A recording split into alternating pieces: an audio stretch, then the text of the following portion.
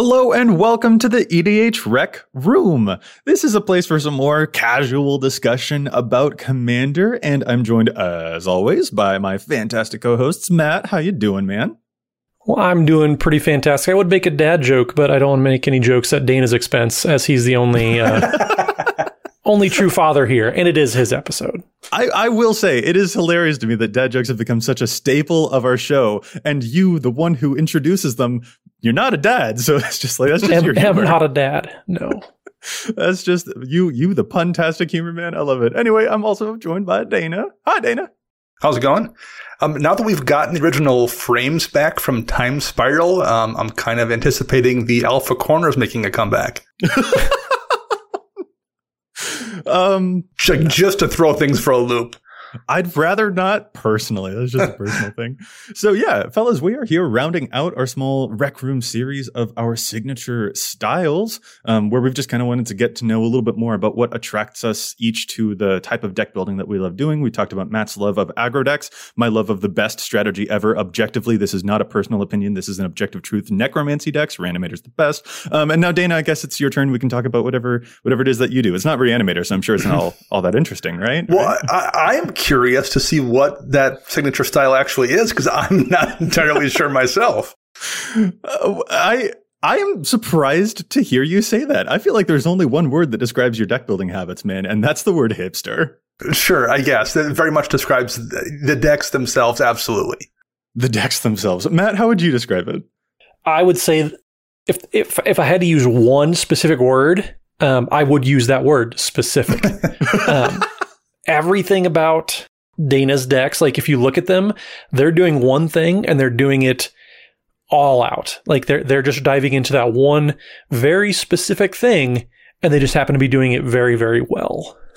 Yeah. So Dana, familiarize everyone with the types of decks that you play, your favorites among your stable of decks. What do you got going on? Illuminate for us. So I tend to kind of build with a concept first. So I take an idea that I want to do for the most part and then try to figure out what I can do to build that deck around it. And I also tend to try to make sure I do that with a commander that isn't popular.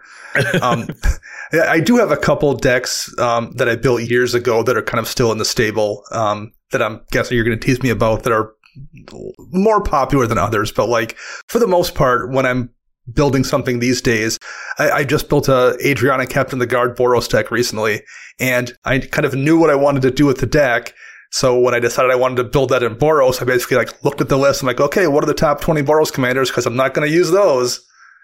And went down the list after that to figure out what would work for the concept I wanted to build around. So that tends to be how I brew, is coming up with an idea first and finding the commander that fits it later.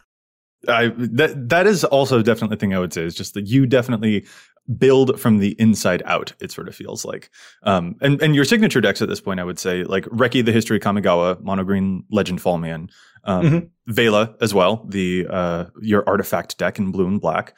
You've got a Mono White Super Friends, which, like, can we just stop right there with your Jeru with Eyes Open deck? Mono White Super Friends. Like, Super Friends is an insanely popular strategy, and you're like, let me find the jankiest version of what that could be. Like, yeah, well, and that was very much like seeing the Jeru spoiled and being like, well, that's a card that's not going to be any use as a commander unless you build Mono White Super Friends. And then the next thought was, well, I mean, I guess you could do that. Why not? Yeah, why not? And so here I pulled up a handful of numbers just to highlight the specificity, the hipsterness, because you mentioned you like to avoid the things that are super popular. But let's go through some of those examples. So you've got Reki, for example, who at maximum right now has like 228 decks, according to EDH Rec. We compare that to the most popular green commander that currently exists on the site. That's Gargos with 1,400-ish. So that's the level of disparity that we're talking about. Actually, right. Here's a bigger one. The most popular Dimir commander is Eureka with over 4,000 decks. Your blue-black deck, Vela, has 241 total. And it's just like, oh, okay. Or Gruul, you also have a Mina and Den deck, I know. The most popular Gruul commander is Omnath with about 1,500 decks, and your Mina and Den deck has barely 300 right now. And it's just like, that is the level that you're going at, where you are finding the non-obvious route and you're taking that one. Like when you're like, Gruul Landfall, Mina and Den is what I'm going to do. Screw Omnath. Too many people have built him because you're allergic to playing against decks that you have, maybe. I don't know. Yeah. So, okay. So I've been thinking about this and I have, there's two explanations for it. The first one is the main reason I'm attracted to Commander in the first place is it's the one format I feel like where you can kind of express creativity through deck building. And still win. I mean, you can do that in any format, I guess, but you're going to get crushed if you try to, show off your personal flair in Modern and show up with that deck to a tournament. But in Commander, you can actually build something that's kind of interesting and is an expression of something creative and still win games. So like that to me is an important part of the format. And that also is an important part of why I build decks. However, it's not entirely just that, because if I'm being honest, there's also an ego component to it where it's much more satisfying for me to win a game with a relatively obscure commander that I've built in a strange way than it is to win with a really popular commander. So if I'm being honest, that's absolutely part of it, is it's a way for me to kind of flex ego a little bit, for sure. Well, and one thing that I would say, and just take that a step further, even if you do kind of build along the beaten path for a certain commander, like I think your Crush the Bloodbraided deck is like peak example of this. You put so many restrictions on yourself. You're not playing the de facto best cards. You're playing stuff like Awakening of V2 Ghazi, that commander staple that it is. Like you're finding all these ways to maybe not play the doubling season, like the obvious things. You're taking it a step further. In the whole restrictions breed creativity, that like the self-imposed restrictions that you put on literally every single deck I've ever seen you creates so many creative decks, and like you're finding ways, and it's not like you're playing bad decks either. Like you find ways to make Realm Seekers an absolute like must answer type of card. And that's one thing, just playing games with you. It's always it's crazy to see like you find Simulacrum and then you make it a powerhouse card. And that card doesn't even do what the actual card itself right. says. And to clarify, because everyone heard the word Simulacrum and probably thought Solemn Simulacrum, we're not talking about that. No, we are not talking Sad Robot. We're talking about a card called Simulacrum, which we don't know what it does. Dana still, like the card's text doesn't do what the card's ability actually is. That's how old it is. It has been errated to heck. But that is Dana's deck building to a T, though. Yes, and you telling me that is an ego boost in and of itself. So, I mean, mission accomplished, I guess, for sure. But that is a lot of fun for me too. And I guess it's not just ego too. It's also fun for me to find those things like doing that weird Scryfall search, trying to find, I didn't just know Simulacrum would work in that Veto life gain deck that I have. I figured that out because I was digging through Scryfall, doing specific keyword searches, trying to find things, and the Oracle text happened to be a hit. So like that is also fun for me. I get a lot of enjoyment from brewing decks in a way. For me, that's part of the game. That's something that comes with the experiences, is doing those deep dives and finding those cards. And you're not even sacrificing power either. Like you're finding ways to be creative, but still win games. And I think that's kind of a point in the deck building process that I think a lot of people come across, and they kind of get discouraged. They think I can't win without XYZ cards. And you're like, nope, I'm going to win anyways. I'm going to find a way to do it. Yeah, and don't get me wrong. I do run plenty of, quote unquote staples. It's not like I'm only running weird pinpoint removal spells from back in Mercadian Masks.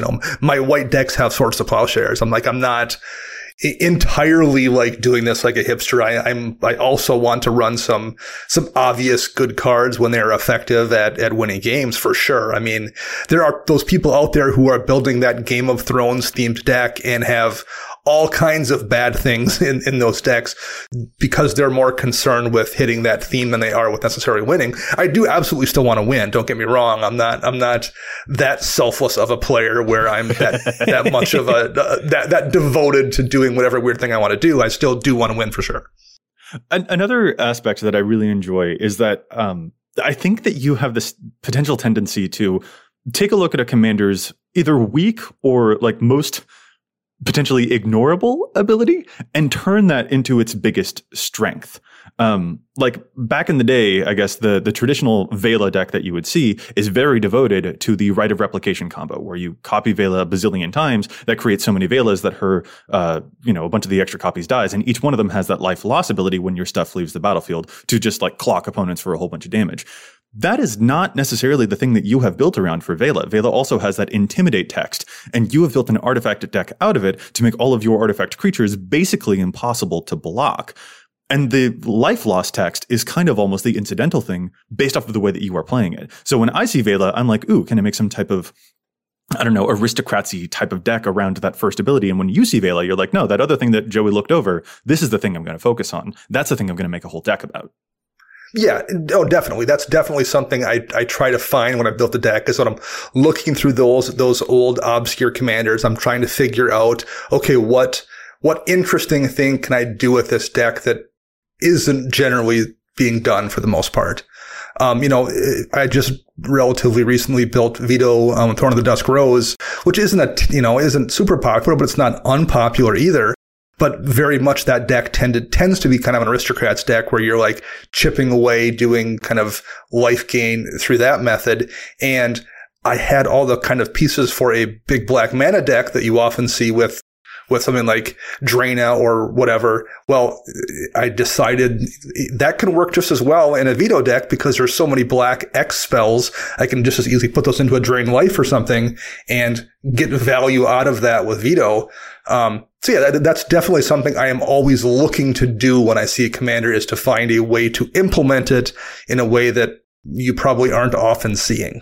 Well, and two, like you commit to like whatever you are trying to do, whether it is your Vela deck or it is your Sigarda deck, even like you have that as a Sigarda Enchantress deck. Like you don't even play Sol Ring because to you that feels, how do you say, like disingenuous maybe, or it feels just like it's cheating.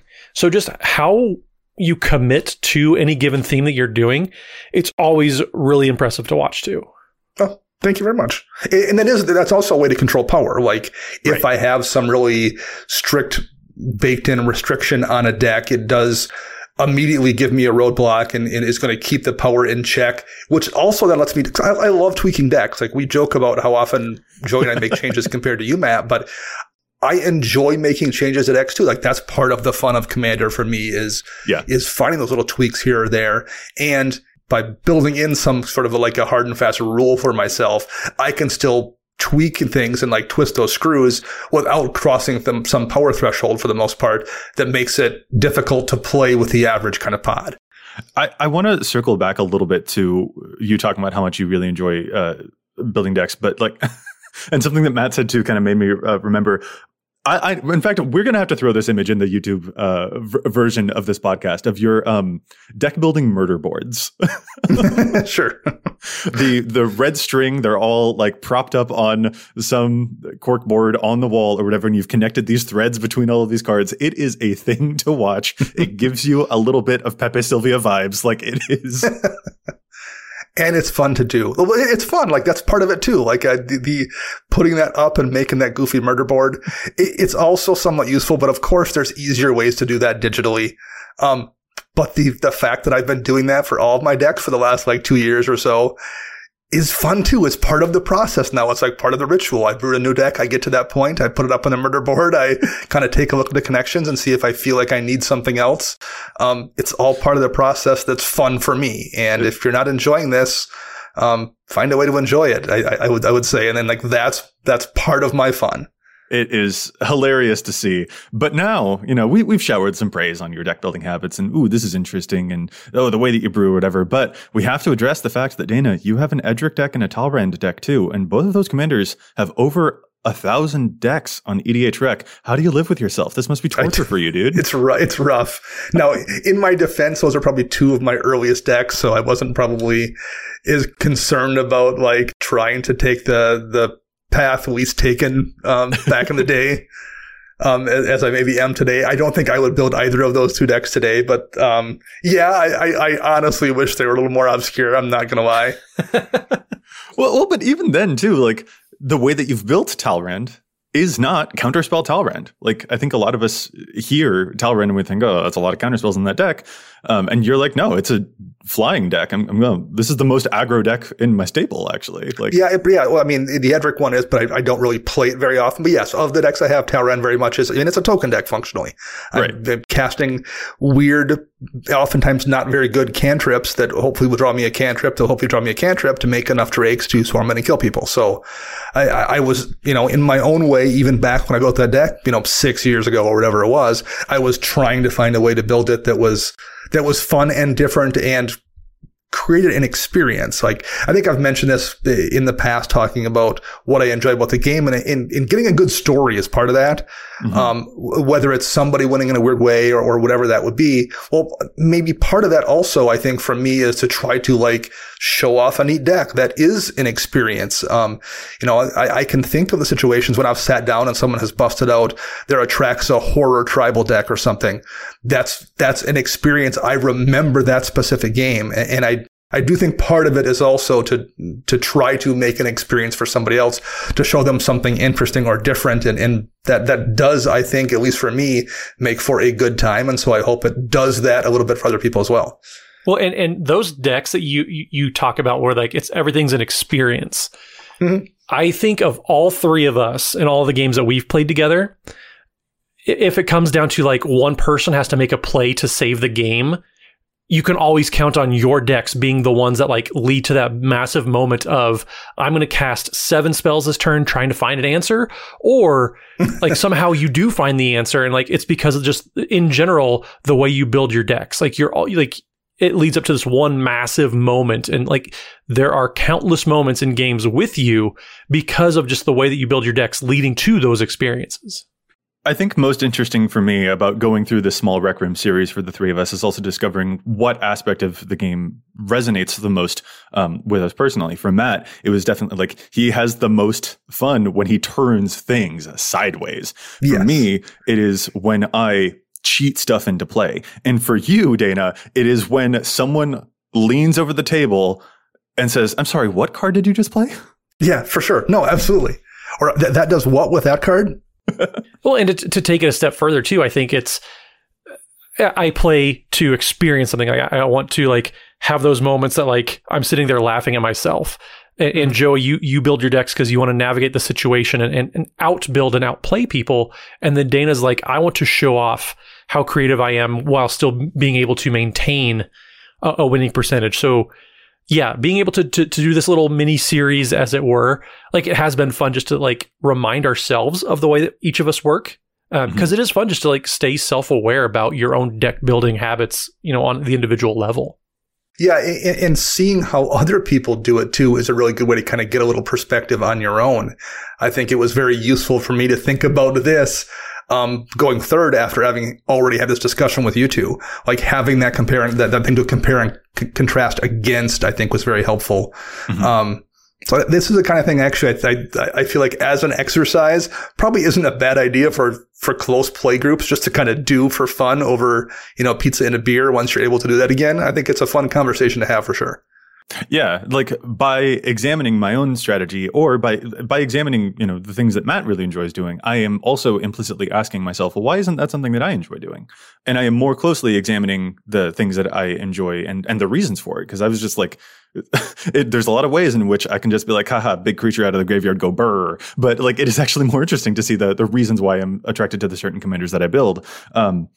And to maybe break out of that a little bit, to also flex around with it will be kind of interesting, because to try and adopt your style is something that I'm now interested in doing. To swing more with creatures the way that Matt does is something that I am actually a little bit more interested in doing after this whole exercise too, because I'm I want to see how the other half lives a little bit, because I definitely get comfortable in my own ways of deck building, but there's a ton of room to grow by trying out these new strategies, which are super awesome to hear you guys talk about the way that the process works for each of you. No, yeah, definitely. Because the same holds true for me. But by immediately discarding X amount of popular commanders from things I'm going to consider brewing, like I said I wouldn't have built Talrand today. Well, that means I would have lost out on building a fun deck by just dismissing it because it has already, 1,000 decks or whatever it is that are brewed up in the database. So that's definitely something that I've kind of thought about too, and have the discussion as I'm probably shortchanging myself once in a while by being that obstinate about it. Well, so now, Dana, here's the real question. Of course, like we've talked about some of your commanders and stuff like that, but what happens if one of your currently very unpopular, not a whole lot of decks to their name commanders? What if like you wake up tomorrow and they've got like 1,200, 2,000 decks to their name? What are you going to do? What are you going to do when that happens? Become wildly uncomfortable. I think it'll be more of a waving Dana's cane and saying, "Get off my porch." You kids, get away from my decks. Quit playing my decks.